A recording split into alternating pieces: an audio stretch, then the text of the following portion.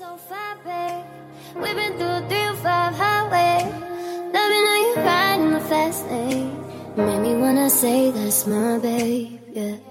Then you gotta behave. Gotta be chill like a Sunday. Never wanna look too thirsty. But your drip got me feeling wavy. Wait, boy.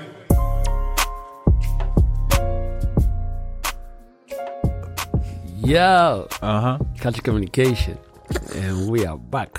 What's up? My brother. Yes sir. Lyssna. Ja. Jag är excited.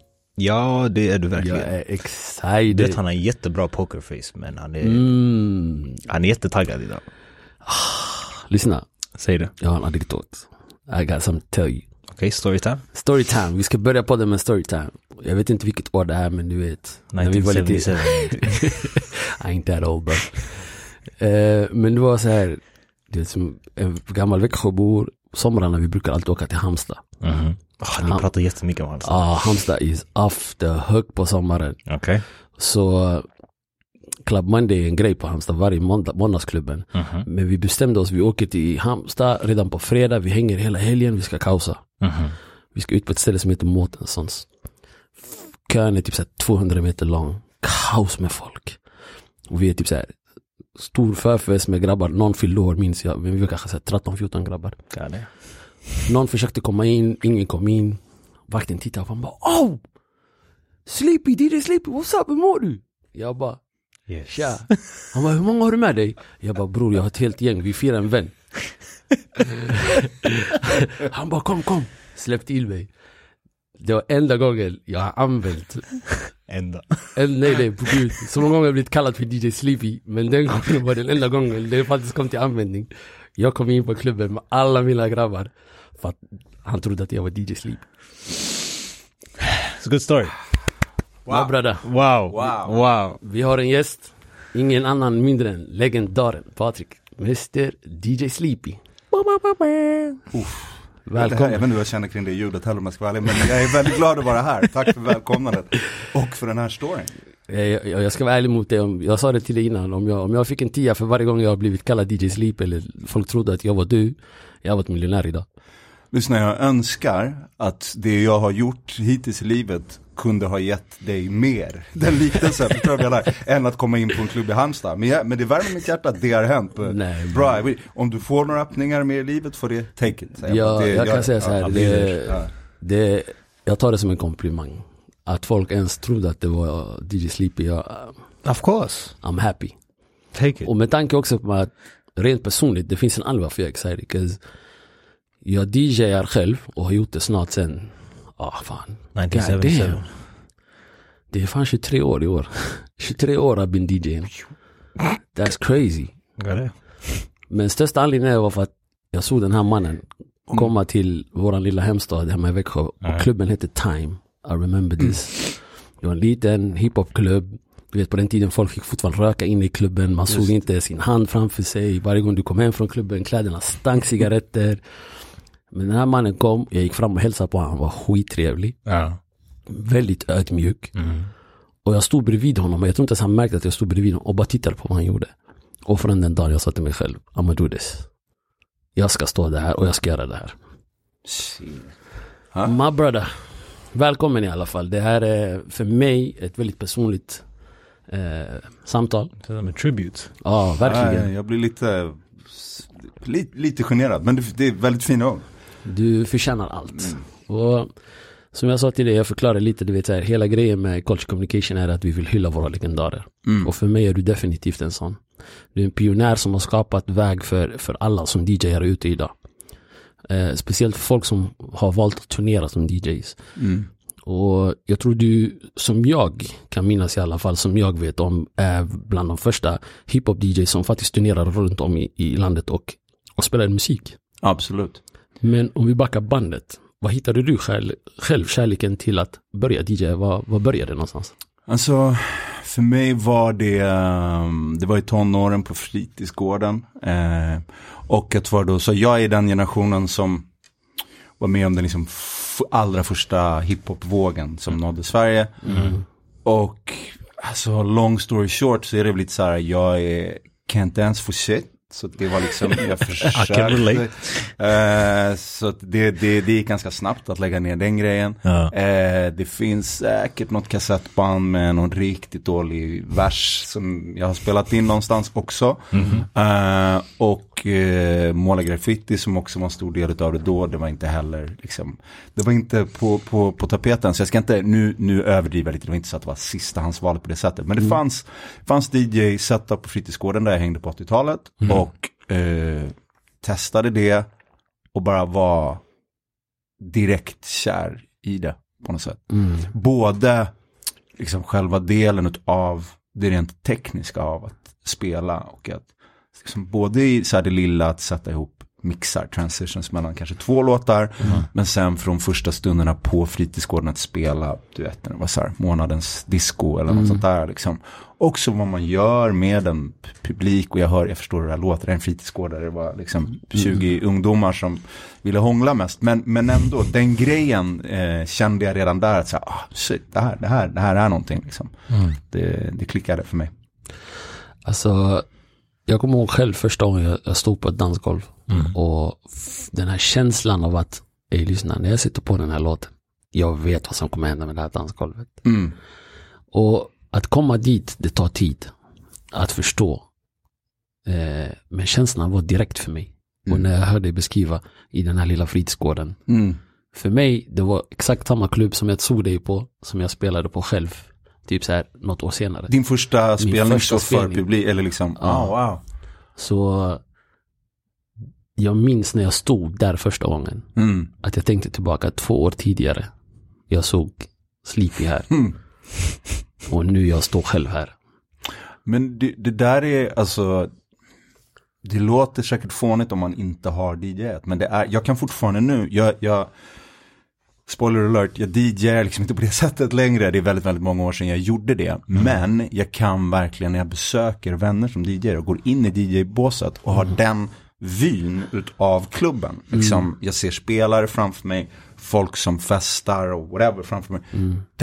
Det liksom ger mig det är en speciell känsla, energi. Att man är så här, jag vet inte. Och den kan jag faktiskt, även om jag ärligt talat inte nödvändigtvis går och saknar DJ-andet, det kan vi komma till senare varför det kanske är så, men då, det är ändå något som kommer över mig när jag står där någonstans och så här, just det här. That's that feeling. Ja, exakt. Jag hade mitt första set i helgen för första gången på bra länge, där jag faktiskt bara kunde spela av mig. Det jag inte var med och skapade eventen, där jag behövde tänka på, medan jag står och spelar, jag tänker på allt annat som händer runt omkring, utan jag kunde bara spela av mig. Och få göra det jag har saknat, den känslan. Nu har inte du varit en aktiv DJ på ett tag. Många år. Men när du väl började, jag vill gå tillbaka till så här, för jag vet hur det är och en DJ-scen idag, hur det ser ut, hur vi blir bokade, vad man behöver göra, du vet här. Ibland, numera man behöver inte stämma med sig mer än ett USB och du är klar. Nej. Men DJ-kulturen har ju förändrats. Väldigt mycket. När du började där på 80-talet, DJ:n var i fokus.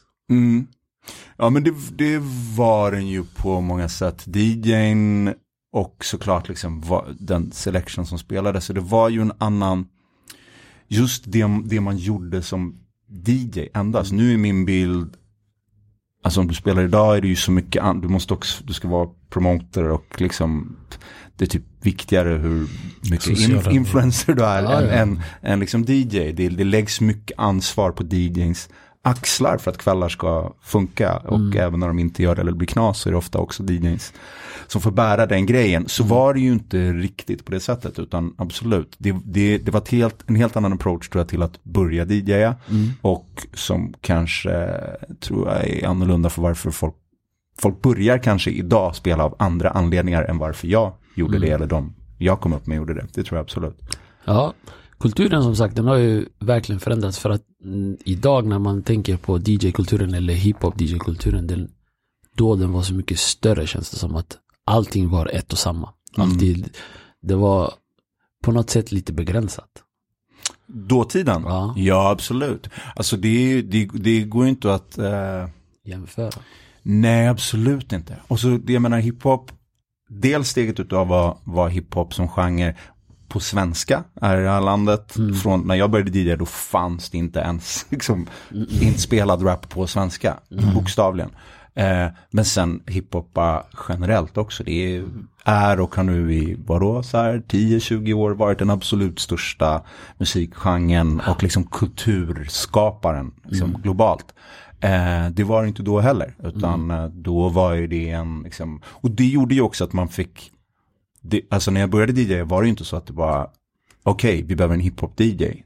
Alltså jag spelade ju supermycket, liksom funk, R&B och det var eran och typ swingbeat dök upp slutet av 80-talet, så man fick ju se till att folk dansar basically. Det var det som var grejen. Och då handlade det om att spela hiphop också liksom. Men det var en del utav allt du spelade under kvällen. Så att det var på många sätt en annan grej liksom. Men jag hör, du vet när jag pratat med mina äldre kusiner, de pratar om att the community var annorlunda då. Alltså jag kommer ihåg, alltså lilla Växjö, att vi hade, jag kommer ihåg när Infinite Mass kom som 12-åring, jag minns fortfarande de spelade på Folkets Park. Och den känslan av alla som var där inne, vad som hände med oss. Eller när du och Petter och I&I kom till och spelade på lokalbar i Växjö. Jag minns fortfarande vad som hände med mig. Och the community som fanns, du vet så här, det fanns liksom, det var väldigt liten, men alla kändes det som. Så var det ju. Alla kände alla, och även om inte alla självklart inte nödvändigtvis gillade varandra, men alla visste vilka alla var, både i Stockholm men även ute i landet. Man gör det ganska bra koll på varandra och säger, men det där är de DJs och de rappare som finns i Malmö och bara över hela landet. Så var det ju, och det var ju ofta så att i början när man åkte ut i landet var det också för att man hade det utbytet och att säga, kan inte ni komma till den här klubben vi har i den här stan liksom så. Och nu höll jag på att säga vice versa. Inte lika mycket, om vi ska vara helt ärliga, så bjöd kanske inte Stockholms crowden in särskilt många från andra städer. Because Stockholm, helt enkelt, och stockholmare. Men absolut, det var ju en annan scen och en annan kultur. Och det fanns ju då fortfarande, det blir också den här, ni vet, alltså att man är i det är våran klubb. Det är nästan våran hemliga grej som ni andra töntar inte vet vad det här är. Och ni kanske pekar och skrattar åt oss, men ni förstår I don't know, liksom. Det är ni som missar, och det är lugnt liksom. Så att den grejen, alltså vi mot världen, basically känslan, som alla, för jag menar, som det var då, får man se det som en subkultur, och vi var liksom underdogs på något sätt. Så då det skapar också ett shit och så, någonting som håller ihop oss liksom. Så det fanns där, och gav också den som man ibland tänker när man tittar tillbaks på hur det var den där eran och hur de rappare som tidigt kanske fick göra intervjuer eller tala om saker. Det fanns också en väldigt så här, det är nästan lite gulligt, alltså jag tycker det är fint, det finns ett så här, nästan så här, men det var alltid ett vi, man talade nästan hela tiden ur ett så här vi-perspektiv, eller det var den här scenen, eller liksom rap som kultur, det var liksom inte så här jag som artist, jag som rappare, utan det fanns hela tiden den där kollektiva känslan, precis liksom, som genomsyrade allt liksom. Du var ju också med, alltså det är sjukt, egentligen är det väl den andra vågen av svensk hiphop, även om idag man skulle vilja säga första vågen, för att absolut. Allt det där är från 94 till 99 klumpas ihop i ett. Men vilket är rimligt. Eller det förstår man. Idag, med tiden blir det ju så, absolut. Men rent officiellt så skulle jag säga väl andra vågen av, du fick följa med då kanske Sveriges hetaste hiphopartist. Och följa med honom på galenskaper, kan jag tänka mig. Och jag vill inte veta vad ni gjorde på turné. Men du vet, det har alltid fascinerat mig nu, för vi har en vän till oss nu som är inne och ska köra hela den här artistgrejen, och fantastiskt på det han gör, och jag brukar stå bakom honom och DJa, och jag inser nu, du vet så här, hur mycket det är jag måste ha koll på för att han ska få skina. Men jag tänker det måste vara på en annan nivå när du står bakom Sveriges hetaste. Ja, men både ja och nej, eller det var väl, alltså det är mycket att hålla koll på och så, och sköta, men det var också när man inte vet vad någonting ska bli eller vad det är på väg. Förstår ni vad jag menar? Då är det inte heller okej, men vi ska göra den här stora grejen. Det är det här som ligger framför oss. Det var just vi är så här, som vi talade om tidigare, men vi ska åka till andra städer där det finns en handfull personer som gillar samma grej som oss. Och så ska vi spela för dem, kanske dricka några bärs med dem efteråt. Boom. Ja, okej, det kan vi väl göra liksom. Sätter ihop ett sätt med de instrumentaler vi hade. Det finns ju massa sådana tråkiga, för de som inte är initierade då, teknikaliteter kring det där, att sätta ihop ett set med rappare som kanske då, i fallet som var med Petter, hade släppt en låt. Så då har jag bara en instrumental jag kan spela, för att vi spelar fortfarande vinylskivor. Så då är det så här, okej, men du har de här låttexterna som är färdiga. Okej, då föreslår jag det här bitet och då får vi hitta den instrumental. Jada. Så det absolut, det var mycket sånt jobb, men inte mycket, alltså allt det där är ju en del av bara, det är ju att vara i musik. Eller vet du vad jag menar? Skapandet, och det har man ju, det har jag fortfarande ingen, alltså det kan jag förlora mig i tidsmässigt. Alltså det har aldrig känts som jobb. Nej. På det sättet. Det är bara, det är liksom så. Du vet, det första jag kommer ihåg som 16-åring när jag står där på den här klubben, och det är att jag ser det här crate. Du har en back med skivor.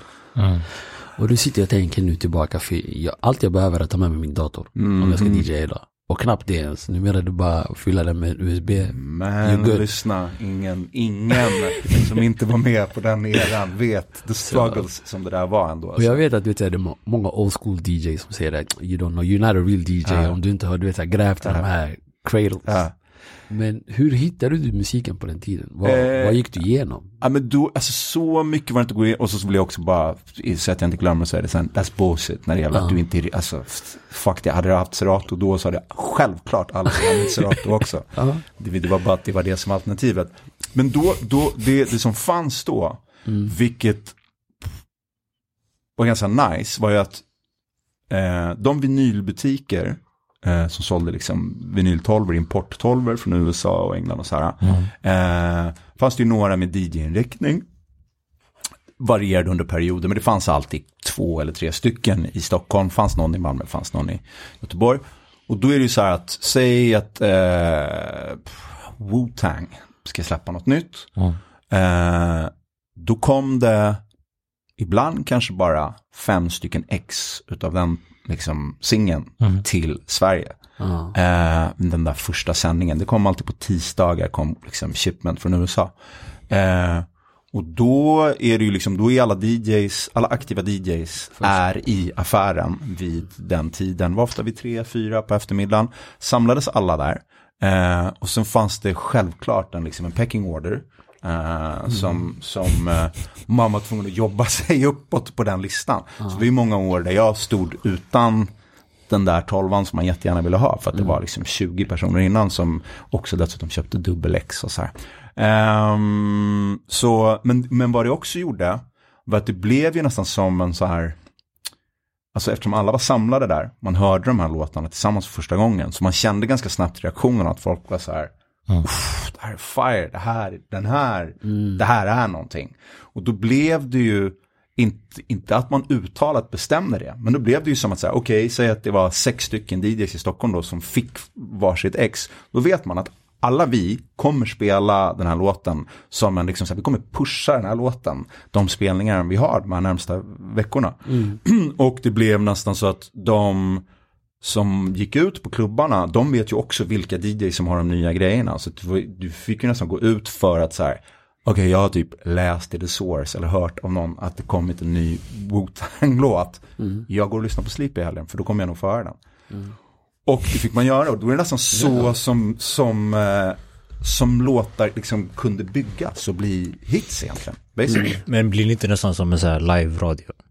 Ja, ni definierar lite vad som ska spelas i Stockholm. Exakt, vi definierar playlisten egentligen. Ja, exakt. Det är ännu mer, du vet, vi gör ju det idag att vi följer DJs. Jag går inte ut och klubbar för klubbens skull, utan jag följer de DJs som jag tycker om. Och så spelar de där, jag är där, spelar ingen roll vad stället är. Och så måste det ha varit ännu mer på eran tid i så fall då. Ja, precis, för då hade du inte ens du kunde ju inte ens höra det, om det inte, alltså idag kan du ändå så här, absolut, beteendet är nog liknande om man själv är DJ eller liksom är genuint musikintresserad. Du hade inte ens, alltså så här, hur ska jag ens veta om jag gillar den här grejen som är släppt liksom. Fanns inte Spotify på den tiden. Men Kaza, vad är det? Kaza som alla det var innan Kaza, bror. det här är innan jag vet. Innan internet. Ja, det är typ innan internet, och framförallt innan du kunde liksom få den där MP3-filen att kunna spela den ute i ett DJ-set. Men var det någon typ av samarbete mellan er och radiokanaler? Nej, för radio var inte liksom den enda radio som ibland spelade hiphop, det var ju liksom Peter, det var ju Nileskär på P3 och han hade ju helt det lyssnade ju alla på, men det var liksom det var en annan grej även då. Det fanns det lite så här lokal eller snarare så här närradio heter det va? Stationer liksom. Så här local. Precis som kunde vara delar av stan. Jag höll på med det i några olika vänder så här under 90-talet. Men annars så fanns det egentligen inte radio så heller. Utan spela in på band. Jag vet hur oerhört urrolligt allt det här låter. Men det jag skulle säga var att det var så man hittade musik. Alltså det var så man samlades i butiken helt enkelt. Men delade ni med, liksom, du fick en bra skiva, du spelade den i 2-3 veckor, kunde du liksom skicka den vidare, utan det var så här, this is mine. Den var din. 100% min. Ja. Nej. Det är absolut community, men det finns ju också en competition i det. Så. Men vad jag tänker är också, eftersom med oss, alltså, det känns som att nu för tiden allting blir utchattat så snabbt. För att alltså det last. Bro, det tog en sommar, alltså typ 3 månader och den var död. Den är fortfarande nice, men den är död. Ja. Men min poäng är eftersom jag bara kan se den de tillfällena du spelar eller 2 andra DJ spelar. Och jag kanske får det 2-3 gånger under klubbens gång. Det är därför de låtar från den eran de skapar nostalgi. För att de var inte tillgängliga på samma sätt. Nej. Och när du väl fick lyssna på dem och speciellt lyssna på dem på en klubb. Det är inte så att du har spelat in dem på en bandspelare när you have to be in the moment. Ja, du får precis, och det blir din first impression av låten också. Det är det du har idag. Sen såklart så att man drar ju ut på perioden, för det är klart att du som gäst så småningom kommer albumet liksom, och då köpte du säkert kanske CD:n liksom, och sådär, så fick du den där låten. Men då talar vi ju om det går snabbt, 3 månader senare. Exakt. Liksom. Så att det, jo, men alltså även det, jag kommer ihåg när jag gick i så här, lågstadiet när man hade de här CD-spelarna. Att jag skulle lyssna, det var en CD-skiva du kunde ta med dig den dagen om du skulle till skolan. Och du lyssnade på den. Ja. Och sen var det verkligen så jag hann inte ens bli uttjatat för mig. Jag ville lyssna på någonting annat, jag var tvungen att... Jag kan fortfarande ibland, jag kan säga det så här, om jag ska lyssna igenom det här albumet. Jag sa det här om dag till jag pratade med min kusin. Ja, det var något album som hade droppats. Jag ville lyssna igenom den. Han bara, vad menar du? Det är en jättekonstig koncept. Allting är singlar. Men det ligger fortfarande i mig, du vet, att vilja lyssna igenom ett helt projekt. Någon har släppt ett projekt. A till Ö. 12 spår. Jag vill lyssna igenom dem. Jag vill se vad är det som sägs. Vad är det för men du vet så här, vad är det för aura som den artisten vill förmedla. Man gör inte det på samma sätt längre, känns som. Nej, men det är olika, alltså, för det finns ju fortfarande artister som skapar på det sättet. Obviously liksom. Det finns också artister som absolut inte gör det, och det finns väl inget rätt eller fel i det heller, men det är ju nästan, skulle jag vilja hävda, omöjligt för oss som musiklyssnare att hur mycket jag känner igen mig i det du säger, men hur mycket jag än vill vara i ett album och verkligen bara så här, jag ska verkligen ta min tid i en favoritartist där, men du vet, det kom, alltså, för du vet att det kommer inom liksom inte ens en vecka så kommer det dykt upp jag tror det är för att vi konsumerar inte på samma sätt längre. Vi är det här. Så är det ju. Och singlar är ja, och ett musik för väldigt många, och det får man respektera, är också liksom numera alltid sammankopplat med någonting annat, alltså med bild i telefon eller med gaming eller med, alltså musik är liksom ett soundtrack på ett annat, alltså som sagt, när du gick med CD-spelaren och lyssnade på det albumet, då tänker jag att det var det du gjorde på vägen till skolan. Ja, rasterna, bla bla bla. Innan jag går och lägger mig. Jag tjafsar med min farsa hela tiden för att jag lyssnade. Jag försökte ha den så ofta som möjligt, men också det, så här, våra föräldrar tittar på som säger, du kan inte äta mat och lyssna på musik. Du kan inte göra det här och lyssna på musik. Du kan inte sova och lyssna på musik. Jag säger, yes I can. Och jag bara, du kan inte, för du är gammal. Nej, men det ser du. Och så tänker du vad då en... Nej, men alltså, hur mycket saker en 10-åring nu gör? För grejen är att alltså, det ger mig möjligheten att expandera tiden alltså jag utsätts för den musiken. För att jag kan inte döda en låt på samma sätt. Nej. Och det är lite där det blir classics, det blir mer långvarigt, för du har också en känsla under din uppväxt. Du har växt med den här låten. Du lyssnar den på ett sätt och sen du lyssnar den på ett annat sätt när du är äldre och sen tar du in informationen på ett annat sätt. Jag tror det är där lite... Absolut. Men också du vet här, om man flyttar fram bandet och typ idag, för det var en sak typ andra eller tredje gången du möttes och träffades eller jag såg dig, det var du och Petter var i Växjö spelare. Och efter spelningen så minns jag att det uppstod ett argument. Det var Petter som står och tjafsar med ett fan.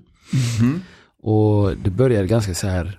Och du som sagt, redan då jag förstod att du försökte vara den diplomatiska. Bara, kan vi ta det här någon annan gång? Vi är här för att trevligt. Men jag kommer ihåg just den dagen ett frö växte i mitt huvud. För som artister, jag förstår också att musik det var då på riktigt för första gången jag insåg att det här är ett jobb för dem. Det här är ett levebröd. Och argumentet var att jag tror fanen sa, men jag ska inte köpa din skiva, jag ska ladda ner den. Okej. Och det triggade Petter så mycket. Under den eran också. Ja. Så, Och du vet, vad kan det vara, tidigt 2000 någonting.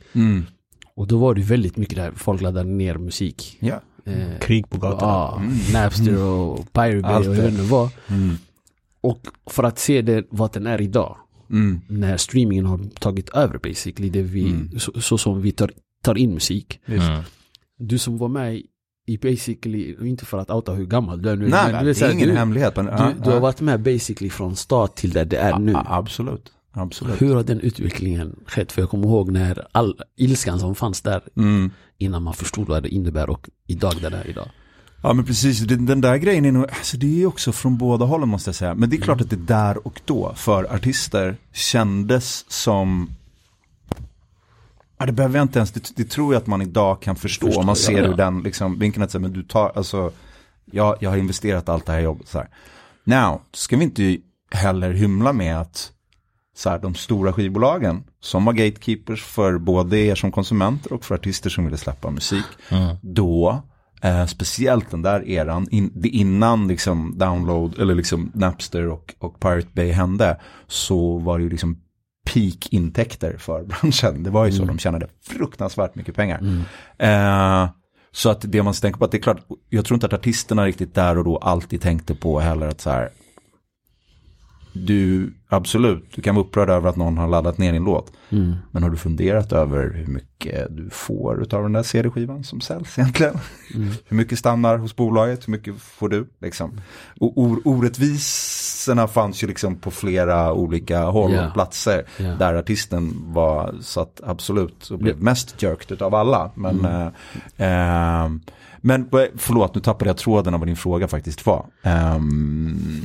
Jag vill bara det tidsaspekten, epoken, att faktiskt vara med från det här lilla till att det faktiskt det blev någonting och nu kan vi faktiskt tjäna pengar på det. Men att möjligheten att tjäna pengar nästan togs bort från er. Ja, men exakt. Och då fick man hitta nya vägar. Man fick hitta nya vägar, och de nya vägarna liksom, jag menar just i fallet med Petter så har han alltid haft liksom entreprenörsanda och liksom hittat på andra saker att göra och gör det ju även idag liksom nästan ännu mer än vad han liksom ägnar tid åt musik. Men det har ju även nästa generation sett och lärt sig utav. För man ska också så här, streaming finns idag och absolut på ett sätt är det ju samma som det var förr, för det är några få som streamar svinmycket som tjänar bra med pengar.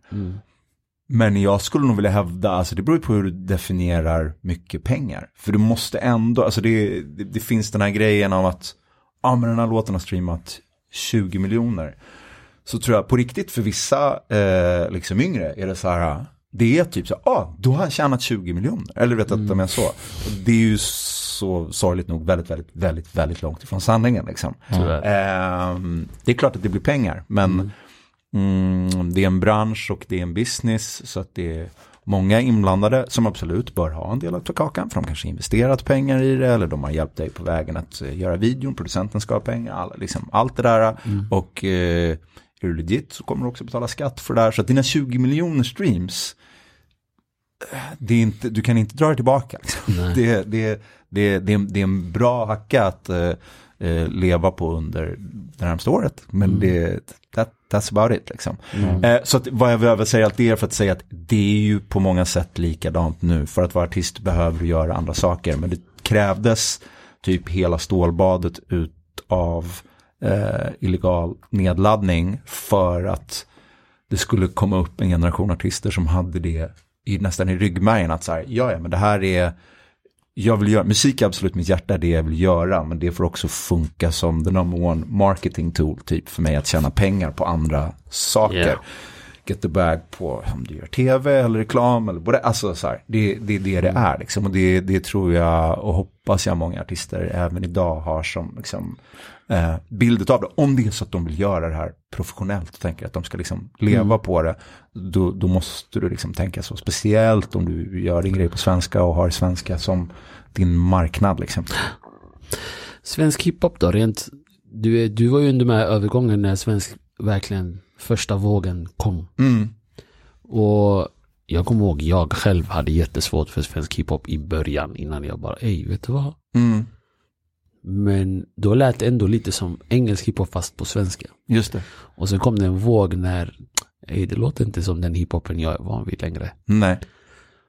Hur var det för dig? Var du den typen som kämpade emot?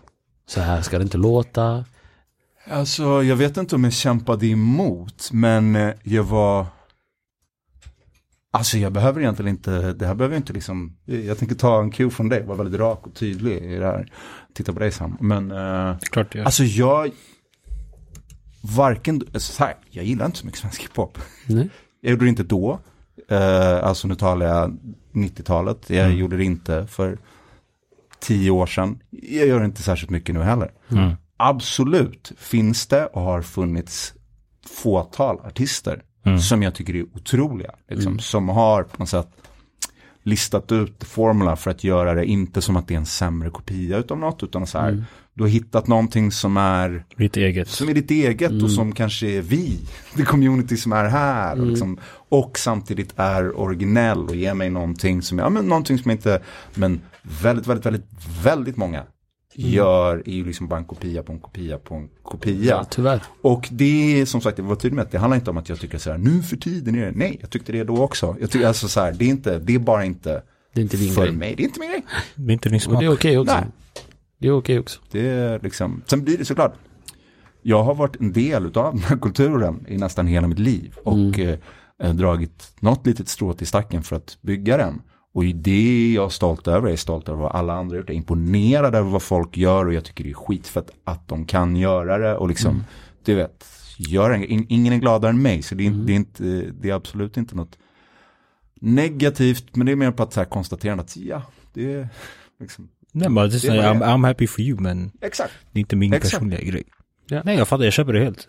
Jag tycker det är samma sak. Jag har alltid haft svårt för speciellt den här nyare generationen av svensk hiphop. Den landar inte på mig på samma sätt som den gjorde förr. Varför tror du att det är så? Det känns det är för att framförallt tror jag för att jag inte kan relatera det till det de säger. Det känns oäkta. För jag tycker, även jag som har växt upp i dessa områden, i alla fall mycket av sån här musik kommer ifrån. Alltså det är kanske en helt annan värld sen jag lämnade 10 år sedan. Det är det nog också. Men det känns ridiculous. För att med tanke på vart vi bor, inget av det som har hänt i USA, var sån här musik kommer ifrån, har hänt här. Och inget av det har varit nödvändigt. Och det blir med, alltså så här, ni har själv skapat eran verklighet och sen varit sura över den. Men jag har växt upp med de flesta människorna som har haft den här mentaliteten redan från när vi var små. De säger, jag ska inte jobba. Jag ska inte göra det här. Och sen blir sur över de här sakerna. Och så den här musiken som ska reflektera det här livet. It's ridiculous. Och det ser ändå vissa grejer, alltså jag kan få samma där shit, jag kan lyssna på det bla bla bla bla bla. Minst för att min lillebror han tvingar mig att lyssna på såna grejer. För att han älskar det. Men det känns bara så här. Why? Jag kan personligen inte relatera till den. Det är det som, därför tror jag att jag har svårt att lyssna på den.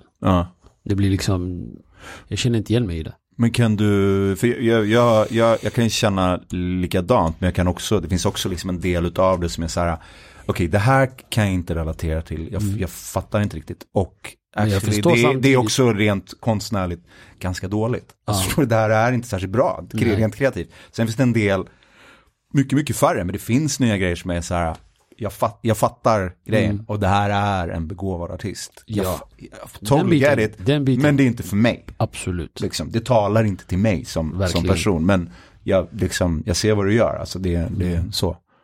Men samtidigt så är det också precis som när vi började, den typen av musik som vi lyssnade på var likadant. Folk förstod inte den. Nej. Och folk motarbetade oss också. Kanske bara folk sa samma sak till oss också. Så att det blir så här, okej, jag vill inte vara, du vet, den här som min pappa sa, äta. Nej, men jag skiter i, alltså för mig, alltså det känns inte som att men det låter bara dåligt för vad det är bara, alltså för mig, om du fokuserar bara på texterna. Det är där min problem är. Och det handlar inte om att säga bitches and bla bla bla, alla de här sakerna. Jag har lyssnat på de här grejerna och kan lyssna på USA, och jag hör den på ett annat sätt. För jag förstår the backstory. För mig, det finns ingen backstory här. Nej. Och det är det som känns oäkta. Ja, det är som sagt, musiken har tagit en sväng som basically inte alla. Och det som är bra idag, det är att det kommer så kopiöst mycket olika typer av musik. Hiphopen har växt på ett sätt som det finns något för alla. Ja. Så och jag vill inte, det här är något jag brukar säga, att så förlåt om någon har hört mig tjata om det här förut, men alltså en grej med hiphop är också, som jag älskar, är ju att det fortfarande förändras. Att det är utveckling, och det är inte något, jag hade på många sätt tyckt det vore tråkigare om jag älskade precis allting som släpptes. För that would just be, det betyder att det håller på att stagnerar och att det liksom börjar bli en döende genre. För det måste finnas den energin som yngre har i det, och det som liksom som injektioner i det, och som driver det vidare och driver sounds vidare, och vad man liksom gör. Så det är inte liksom, det är inte meningen att det ska vara för mig. Det ska inte all musik ska inte vara för alla, för det är personligt. Exakt så. Och jag köper det. All right. Hörni, vi ska ta en liten break, liten bensträckare. Vi kommer alldeles strax tillbaka. Då ska vi fokusera lite mer på storytimes. Jag har lite frågor som DJ Sleepy ska få svara på.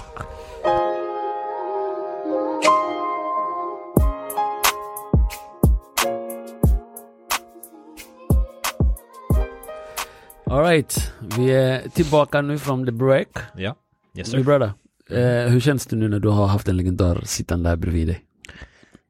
Va? Jag frågar, hur känns det när du har haft en legendar som sitter här bredvid dig? Nice.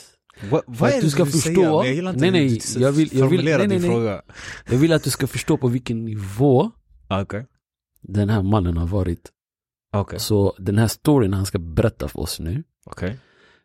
Vet du vilken story det är? Han vet inte själv. Jag känner bara hur vi bygger upp ett otroligt fucking disappointment. Nej. Fallet. Så här är det. Men det finns en story som jag har hört om att det finns en artist, may she rest in peace, Alia var i Sverige.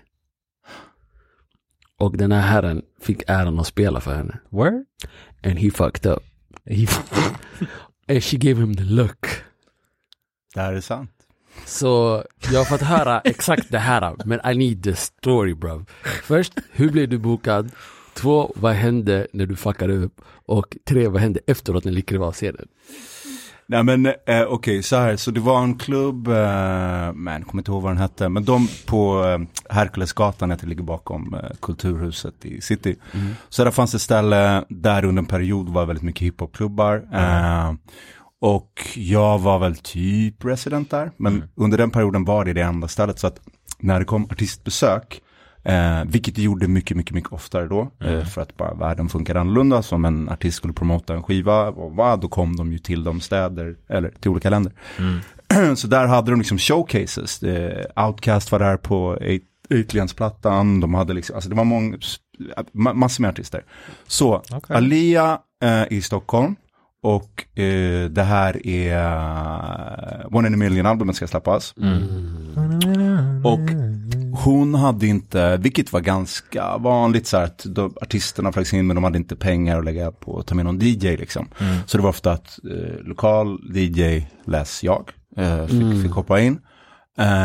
Vilket jag oftast brukade kunna hantera ganska bra.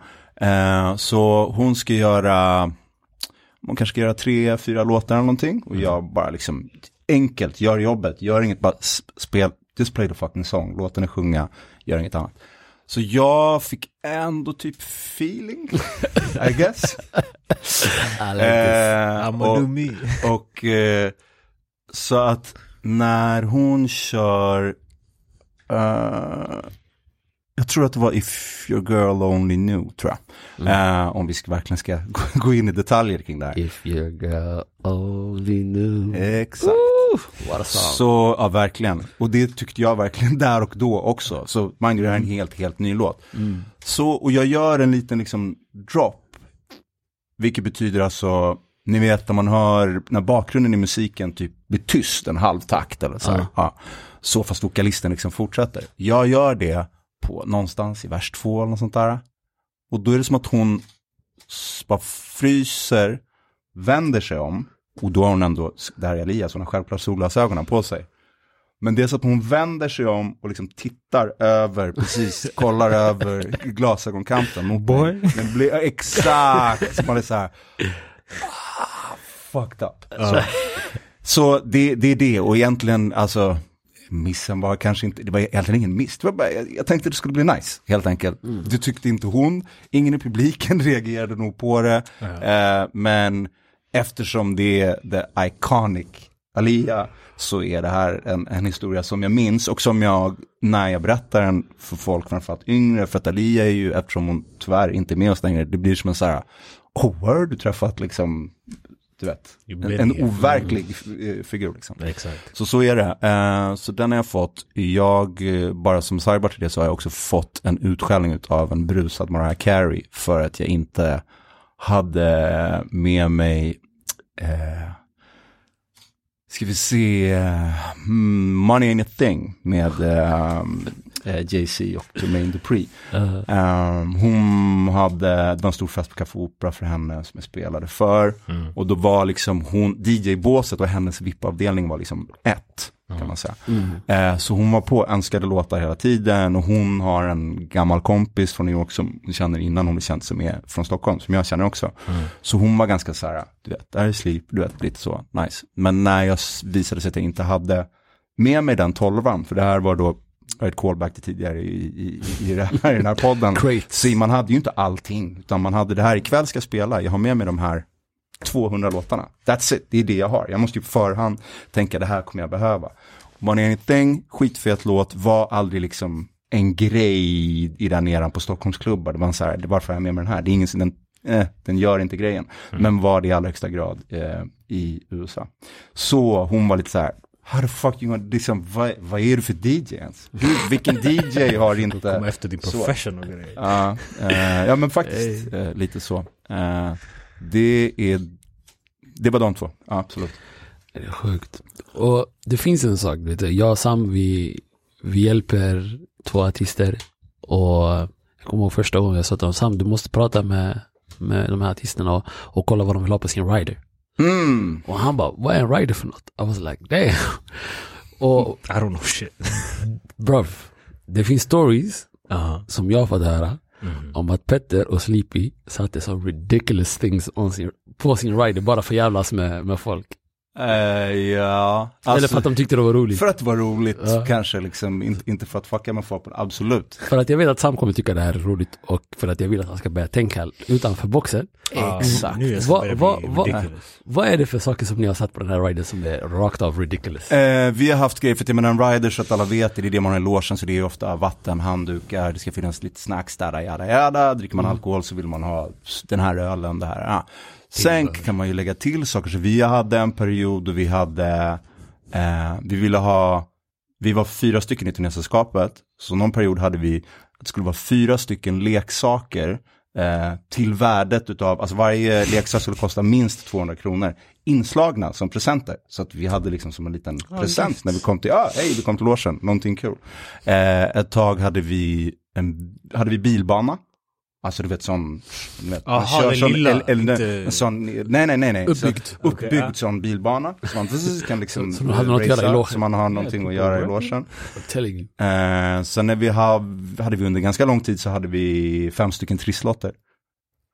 Vilket låter som lite, men jag har alltid, till varje ställe vi kom så var man alltid så här, men tänk om den här arrangören just har köpt en låt, sin chans i livet och just gav den till mig. Så you shall fuck with people. Ja, men jag kan också bekräfta det, alla vet att trisslotter, vi samlade alla de där till en stor hög och hade så här stor skrap. Jag tror att vi totalt, du vet, var så här, det var inte ens 1000 kronor och jag vet inte hur många lotter det var, så det var det med det. Men absolut, var kreativ, go crazy with it. Have fun basically. Det finns mycket man kan addera på en rider. Du vet, visst. Det var någon, jag kommer ihåg J-Lo, jag läste hennes rider. Allting i hennes låt måste vara vitt. Det stämmer. Allt ska vara vitt, vita ljus, och de ska dofta typ någon typ specifik doft. Alltså men jag har alltid undrat de artisterna när man kommer till den punkten att du säger du tror inte ens du är människa längre. Alltså like you float on. Gör du det för att du fuckar med människor? Du vet att nej, jag tror det står eller de får bara så storhetsvansinne. Det finns de som får storhetsvansinne. I don't fuck with color no more. Jag tror i fallet J-Lo tror jag absolut att det kan ha spårat ur. Men ni vet, känner ni till den röda M&M's historia? Och ni vet varför den, vad som man säger, grunden till den storyn är. Så den, eller fuck it, jag drar den har ingenting med mig att göra, men ändå. Så det, då var det, jag tror att det var det gamla hårdrocksbandet Van Halen, stort 80-talsband, som hade det på sin loge-rider. Alltså M&M's, fast inga röda M&M's kvar i skålen.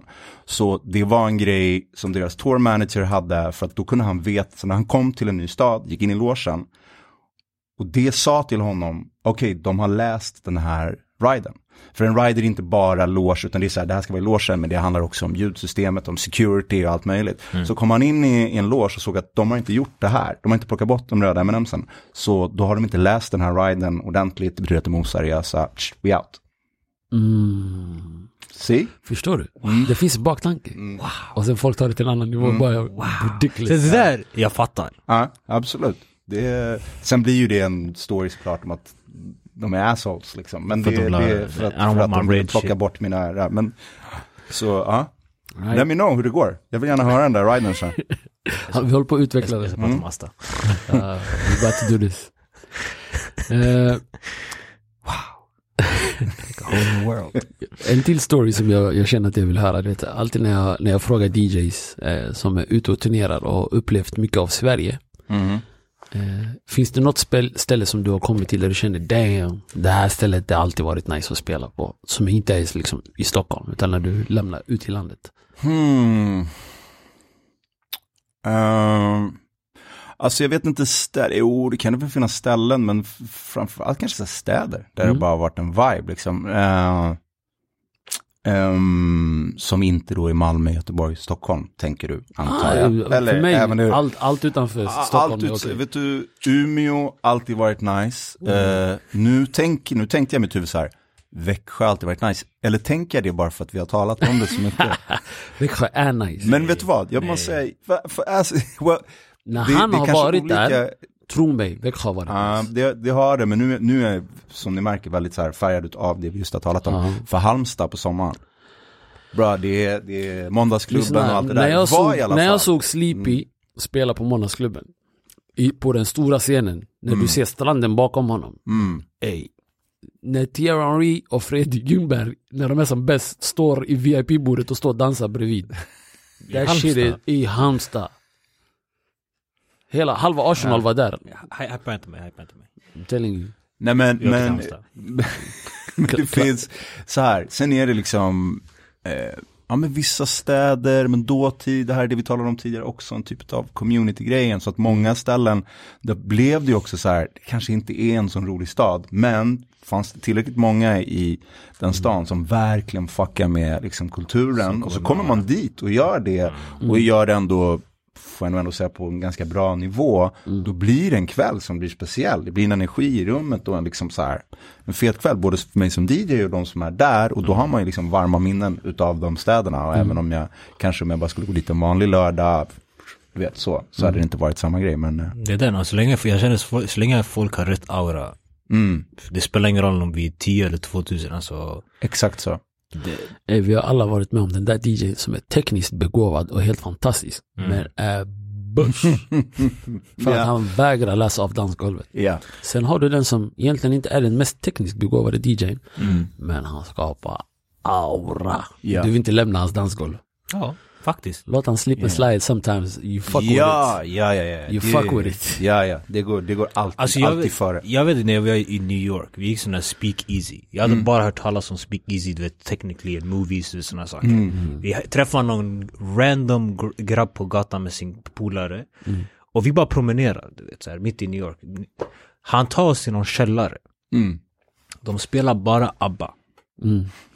Men auran i hela den här fucking källaren är så grov att jag lämnar min bil mitt på gatan och jag bara, we drank it tonight. Och alltså, man vet du dunder den här grejen var. Därför I wanna go back. Det är få kvällar som blir så där tyvärr. Jag önskar att alla kvällar kan vara. Förstår du? Got me moving. Jag tittar Abbas, I love white people. hade det där hänt, tror du, om du var i Stockholm? Nej. Absolut, men det är bara för, jag tror, vet vad det är i Stockholm? Vi är bougie. Jag vet att vi är det, men jag börjar verkligen märka att vi är bougie. Vi förväntar oss, innan vi ens kommit in till klubben, det är sån här, what you got. Och sen du är helt döda. Istället för att det är vi som skapar auran. Exakt, för det är där är det, har ni ju båda sagt nu på olika sätt kring liksom, det är en bra klubbkväll är ju allas, absolut, DJn är någonstans dirigent för det här. Exakt. Alla måste bidra för att en fest ska bli kul, så är det ju liksom. 100%. Det finns en anledning varför folk alltid dras till oss, för att vi är idioter. Ja, det är det, vi har ingen skam. Helt plötsligt alla börjar göra shuffle med oss för att ligga slags, bara för att vi gör det. Vet du hur många han får de här människorna? Piper, jag kallar mig själv. Don't do that. Don't say that. Don't say that. Det som vet, de vet. Du vet, det är en sak som jag också har funderat på, du vet, nu när man börjar komma upp till året. Och det är någonting som vi är extremt dåliga på inom hiphopkulturen eller våran kultur överlag. Det är att faktiskt hylla våra legendarer. Jag brukar använda Snoop som exempel. Folk tittar ner på Snoop och bara, hur kan han fortfarande göra det här? Och du vet så här, vad menar ni, mannen? Hur kan det vara okej att Bruce Springsteen och Rolling Stones turnerar och tjänar miljoner på sina pengar, fortfarande spelar hit som de gjorde för typ 40 år sedan? Men bara för att Snoop gör det, eller han försöker hitta på någonting nytt. Han kan inte leva på det han gjorde för 30 år sedan, för att hiphopen tillåter inte det på samma. What you got for me right now? Eller som Eddie sa, what you done for me lately? Exakt. Men det är ju inte det, alltså det är ju det är liksom lite inbyggt i kulturen, det jag var inne på förut också, att så här, det är nedsidan kanske av den här framåtrörelsen. Att vi inte, för jag tror också, alltså jag håller med dig, jag tycker absolut att det liksom finns någonting i att man i alla fall vet ni vad, man behöver inte i alla fall inte trash-talka och dissa äldre artister, men samtidigt, det finns någonting befriande i att yngre kreatörer, artister, producenter, whatever, att man inte är så vördnadsfull inför det som har varit, för då blir det liksom musik, då blir det är därför jag också tror de artister du talar om, det är liksom artister som är i rockgenren. När senast var rockmusiken någonting som var, alltså ny rock? Det har inte hänt sen typ Nirvana, vilket är liksom 30 år sedan. Och det tror jag delvis är för att det finns en sån nostalgin, stor. Det är den, och att man helt så här legend, man ska hela tiden förklara vart det här kommer ifrån. Det finns någonting i, vill man att någonting ska skapas som är spännande och nytt, då måste man kasta bli så, det där gamla. Lite så här, fuck det här, vi gör det här. Men samtidigt så, jag tycker det är någonting som saknas. Du vet så här, varför jag ställer den frågan, det är så här, om du idag, jag förstår att du har lämnat DJ-andet, men är det för att du blev trött på det? Eller kände du att du var liksom, I'm too old for this? Nej, alltså vet du vad?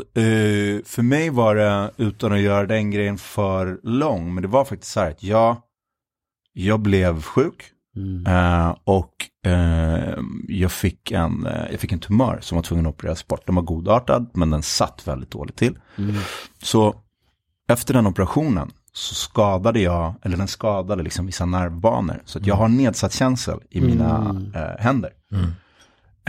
Och liksom mycket av det som är bokstavligen fingertoppskänslan försvann liksom. Och det här är inte en snyfthistoria. Det är fine, livet är bra liksom. Men det gjorde att i alla fall direkt därefter kunde inte liksom spela på det sättet i alla fall som jag hade gjort. Det här är mitt i våg, när Serato har precis dykt upp så att det digitala DJ-andet har precis startat någonstans. Och men det gav mig en liksom ofrivillig paus att lite reflektera över min plats i det hela, vad jag själv liksom så här, vill jag göra det här liksom så. Och då var det också då blev den timingen, för det var också i det skiftet, det här är 2006 kanske, någonstans där. Och då är det som sagt precis, det förändras, DJ-andet rent tekniskt förändras, hur du gör det, och med det även faktiskt lite hur folk spelar, folks approach till vad man liksom, hur man bygger en kväll och bygger ett DJ-set och sådär. Alltså vissa sanningar kommer alltid finnas där, men det är ändå och då blev det så jag bara så här, kände jag att här, okej, ska jag jaga att hitta ett nytt sätt att göra, alltså så här, lära mig göra det här igen, eller är jag kanske bara färdig här? Och jag landade i att jag är nog färdig här. Jag har gjort mitt. Jag har liksom det har gett mig så mycket. Jag har haft så otroligt roligt. Jag har liksom det har verkligen det har liksom format mitt liv och den jag är där och det jag gör idag. Men det hjälpte mig att släppa taget av någonting, och det önskar jag ibland att jag kanske kunde göra med fler saker i livet, och det jag skulle uppmuntra folk att göra det också. Allt är inte liksom, du vet, för det finns olika sätt också. Jag är ju kvar i musik, jag älskar musik. Jag har liksom olika sätt att vara i musik som fortfarande funkar för mig, men du vet, det är inte liksom... Det gav dig en naturlig övergång. Ja, så för mig var det liksom, det var dags, men det var inte, jag valde inte tillfället egentligen själv. Nej. Så kan man säga. För jag kan tänka så här, idag, jag hade älskat att gå till en sleepy spelning och bara få jag försöker ta tillbaka en kamera. Nej, du vet alltså, här, vet du när jag tänkte på det? I höstas vi var ute och då var vi på Vassa Äggen och Mr. Steven Simon spelade och jag bara tänkte, damn, den här generationen och den musiken han levererade till oss, jag mådde skitbra, förlåt att jag svär, men känslan som var i mig, I just have fun that night. Och jag kommer ihåg, jag reflekterade bara, jag undrar hur det var då att få se Sleepy spela idag. Har du fått, du vet där, ibland bara, jag skulle väl gå ut och bara köra ett sätt? Nej, men det kan hända att jag faktum är att jag för bara några veckor sedan, alltså det brukar vara så här, kanske en gång om året, att någon jag känner som har ett ställe, eller det är någon ska spela som bara, ska inte du bara joina mig? Vi kör typ 3 timmar. Bara, du vet, just have fun with it. Vilket oftast, jag säger ofta, då säger jag, varför inte? Vi gör det. Och sen så börjar det närma sig det där gigget. Och då får jag värsta stresspåslaget. För att jag också, när jag gjorde det jag gjorde, var väldigt seriös med mitt hantverk. Det var väldigt, liksom, viktigt för mig att när jag gör det så måste jag göra det bra. Det spelar ingen roll om ingen annan är, speciellt i nutid. Who gives a fuck? Det står en gubbe i DJ-båd, de vet inte vem jag är ändå. Så det spelar ingen roll för dem. Men för mig är det så här, om jag ska spela måste jag göra det ordentligt. Och med det kommer man, om man inte spelar ofta, då är man liksom inte förberedd på det sättet som man är. Alltså är du igång och spelar har du ju allting klart. Det är bara, du tar datorn och du ska och du kör. Men det har inte jag, så det blir alltid massa jobb där det är så här, men det här skulle ju bara vara kul. Alltså jag skulle bara ta ett glas, garva med några polare, så blir det en massa jobb innan det. Men sen när jag gör det så, det är ganska kul. Men jag känner mig också väldigt färdig med den här. Känner du att det skulle befläcka din legacy? För mig. För dig själv. För mig själv. Ja, typ för mig själv kanske. Men som sagt, sen gör jag det. Jag gjorde det här om veckan, hoppade jag in. Man kom på, men jag ska spela på den här baren imorgon. Vill du komma dit? Absolut. Kastade ut lite sms till lite polare, bland annat Steven Simmons som var där. Och vi hade skitkul. Men det var liksom en liten bar, det är inte mycket folk. Och man kan spela det man vill liksom. Alltså en dröm för mig är, för jag och han, förutom Culture Communication, vi har något som heter Boomerang Gang där vi skapar events. Okej. Och vi ska ha ett event ganska snart. Inte för att jag vill att du ska komma och spela, men Det har varit en dröm att bara kom dit, kör en timme. Förstår du? Bara för mig, min person, just 1 hour, that's all I need. Han kommer stå där över igen och titta. Exakt. Just gonna have fun with it. Jag säger ingenting just nu för att det inte ska finnas inspelat när jag säger någonting om det. Men vem vet framåt. Spontant få en adress om du dyker upp. Ja, det är exakt, det är den. Och jag lovar, jag kan hojta ifall det dyker upp något annat. Tro mig, jag kommer först på plats. Men ärligt, det blir också, du vet så här, jag tror också att du kanske... Jag är jättesmickrad att du säger det, men jag tror att ibland, och det händer mig ändå att så här, folk som är i min generation som är så här, bror, du vet, på eran tid, de klubbarna ni spelade, var en annan vibe, du vet, auran var mycket är ju också nostalgi och minnen utav liksom den du själv var då, det liv du alltså så här, de där kvällar betydde något. Ibland ska man liksom inte återbesöka sådana saker för man ska låta det vara det det var. Det var magiskt för det var. Jag säger inte hur du ska känna det här, men det är min egna, du vet, att man smakar inte godare i hjärnan ibland. Det är ju så. Alltså, du vet. Vill du, som jag berättade för dig nu innan vi började, nu i helgen jag spelade av mig. Bror. Yeah. Jag spelade bara musik, du vet, som jag själv lyssnade på när jag var kid. Basically. Det låter underbart i och för sig. Och du vet, jag ser hur den typen av musik fortfarande make people move. Och framförallt den får mig att röra på mig. Du vet, det var där, i lördags var en spelning för mig. Ja, 110%. Jag tror jag hade roligast på stället. Nej, du second close. Du var där. Ja, jag var där. Du var där. Jag var definitivt där. Första gången med props, han bara, bror. Okay. Det tog lång tid. Men jag vet också att det är på riktigt när det väl kommer. Så men jag förstår också varför. För att senaste gången han sett mig spela, det var när vi har skapat eventen, och då tänker jag mer på vad gör de där borta. De behöver hjälp där borta. Han var inte in the moment. Jag inte, det så här, det blir så här, jag spelar kanske 20 minuter, jag bara ser, kom till över, och så går jag och gör något annat. Men nu då 2.5 hours I was just enjoy myself. In the bag. Jag har en fråga. DJ-andet. När startade det här? Det här som artistry. Alltså, är det typ så här 80-talet, Run DMC, eller är det disco eller det är egentligen disco-eran skulle jag säga. Det är ju där det startar, liksom, disco-eran på 70-talet, men då att vissa utmärkte sig då kanske ännu mer.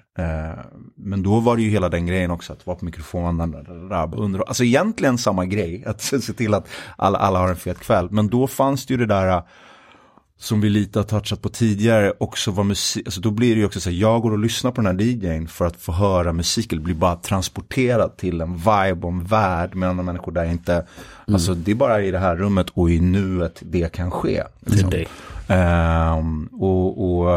Så den grejen är ju egentligen gammal på det sättet. Sen DJ i relation till hiphop var ju det också egentligen, att spela breaks och för det är det jag tänker, alltså DJ i sig, som jag förstår det, det är kanske ursprung från diskon, och sen har den typ stannat nästan primärt. Nu är det inte primärt längre, men den stannar typ såhär i hiphopen och har gått över till typ såhär EDMI och sådana saker. Ja, eller det var liksom precis, med hiphopen utvecklade det ju väldigt mycket tekniskt hur man gjorde och sådär, men sen så parallellt med hiphopen så kom ju hela det som var liksom innan EDM-vågen, alltså den OG house-eran liksom. Och de grejerna levde också, framförallt här ska jag säga, liksom, ganska nära varandra.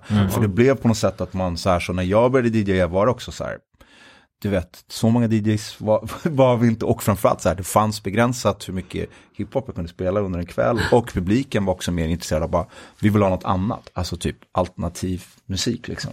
Men det var inte konstigt på den tiden att du hörde, du vet, så här, en parklåt och sen helt plötsligt hörde Adelante, förstår du? Nej, men exakt. Det var jättenormalt att bara blanda de här två genrerna. Idag kanske det inte skulle ske på samma sätt. En afrobeat DJ spelar afrobeat, då var lite mer så här, då var det mer blanda allt. När dancehall-vågen kom också, även den första reggaetonvågen när den kom. Absolut. Du vet, du blandade allting, och jag tror det är därför jag gillar den eran. För att den var inte fast vid att jag är bara en hiphop, jag är bara R&B, jag är bara... Du är väldigt beblandad. Jag kan gå från eritreansk musik till arabisk musik till hiphop till dancehall till afrobeat, så här 6 låtar i rad. Vilket jag tycker att en DJ ska, alltså för det är också så här, ingen nästintill är ju bara en genre ändå. Du är där för att som sagt skapa en vibe och ge en känsla. Du ska ha kul en hel kväll. Det är egentligen bara fånigt att så här, formatera det för mycket. Nej, jag spelar bara det här. Eller jag gör bara det här. Faktiskt spelar bara nice musik. That's it. Skapa aura. Men jag tror det är det som typ så här skillnaden nu när alla har nischat sig att tror du, vet du, DJ:na idag, nu är det till er båda egentligen, vet du, DJ:na idag har samma nästan motivation som de from the past. Alltså bara generellt. Nej. För att det känns som att det var mer struggle om du skulle vara en DJ. Så därmed... Nej, jag tror det var mer struggle. Det är mer struggle nu. Är det så? Däremot, det är så många, eller? De är så många. Däremot, det som är, när jag säger att de inte struggle, det är att alla låter likadant. Exakt så. Det stämmer. Du vet, det är väldigt få som kan låta annorlunda, även om de spelar samma låtar och gör det bra. Men de flesta, eftersom the craft is not there. Och framförallt, de lägger inte tid och själ på det på samma sätt. Utan alla har samma typ av edits. Det känns som alla jobbar i samma USB-port. Det är exakt det som jag också hör. Alltså. Och det blir också så det blir så otroligt formaterat och att det blir att man inte... Sen upplever jag att det finns en, och jag vet inte om det är DJ:sarna eller publikens fel, citationstecken. Men det är också en grej nu där det är så här, alltså det måste vara all bangers all the time. Alltså jag menar att alla ska maxa från första låten hela kvällen ska du bara spela megalåtar som alla vet precis vilka det är och alla ska liksom, det finns inget utrymme för att smyga in nytt som i, och det kan också vara något gammalt, men bara att det inte är så här, det här, hey, you ain't up on this, den här skitfeta R&B-låten från, du vet, 2001 har ni inte hört, bam bam bam, jag kan göra en snygg transition och kommer ge dig knappt en minut utav den och sen gå vidare. Men det är typ som att det känns inte som att det finns, det är som att om du gör det idag, då är det så här, vad håller han på med?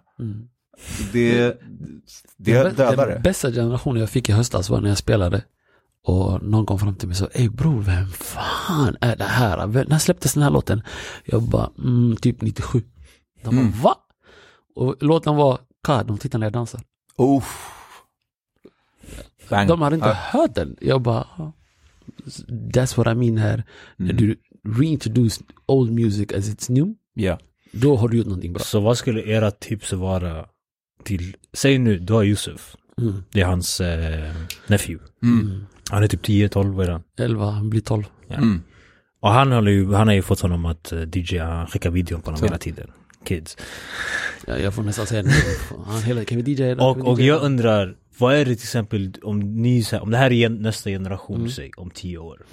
Vad är det som ni skulle implementera till de kommande DJ:arna? Lyssna på musik. Exakt. All musik då? Lyssna på musik. Everything. Just inhale music. Ja. Nej men verkligen, jag håller med. Lyssna på musik, lyssna på mycket musik och för att då har du det där mer, alltså så din hjärna, du behöver liksom inte, det finns där, så att du också du kan tänka vidare och bredare på något sätt när du ska skapa stämning och skapa ett DJ-set. Att du bara, jag har det här verktyget, jag har det här verktyget, jag kan göra det här. Och våga liksom pusha den gränsen. Det handlar inte om att du ska vara svår eller att det ska vara liksom, du vet, festen dör. Men våga gå lite utanför box. För jag tror att det kommer ge, och det ger dig ju per automatik en edge och någonting unikt mot när alla andra låter exakt likadant. Yes. All right. Hörrni, vi ska inte dra ut på tiden. Sleepy, jag vill personligen tacka dig för att du kom. Du har förgyllat min kväll och du har verkligen blessat den här podden med ditt besök. Och återigen, jag vill säga till dig en sak. Vi måste bli bättre på att hylla våra legendarer. Du har banat väg som jag inte ens tror du själv förstår. I min generation och alla som kommer bakom dig, du har öppnat upp dörrar som vi idag kan kliva igenom utan att ha problem. Jag vet att du säkert har brottats för att ta dig in, men medan jag blir inbjuden och I understand. Så för det, thanks Allah. Det är jag som tackar. Väldigt, väldigt stora och fina ord, så jag vet inte knappt vad jag ska liksom svara på det, men tack för det, och tack för att jag fick komma hit. Du är alltid välkommen. Bra tack här, alltså. Jag har lärt mig något nytt idag. Det är bra. Jag vet om DJ Sleep. Hej, bara en sån sak. Lyssna, sprid ordet. Spread the word. All the youngins. All right. Culture Communication. And we out.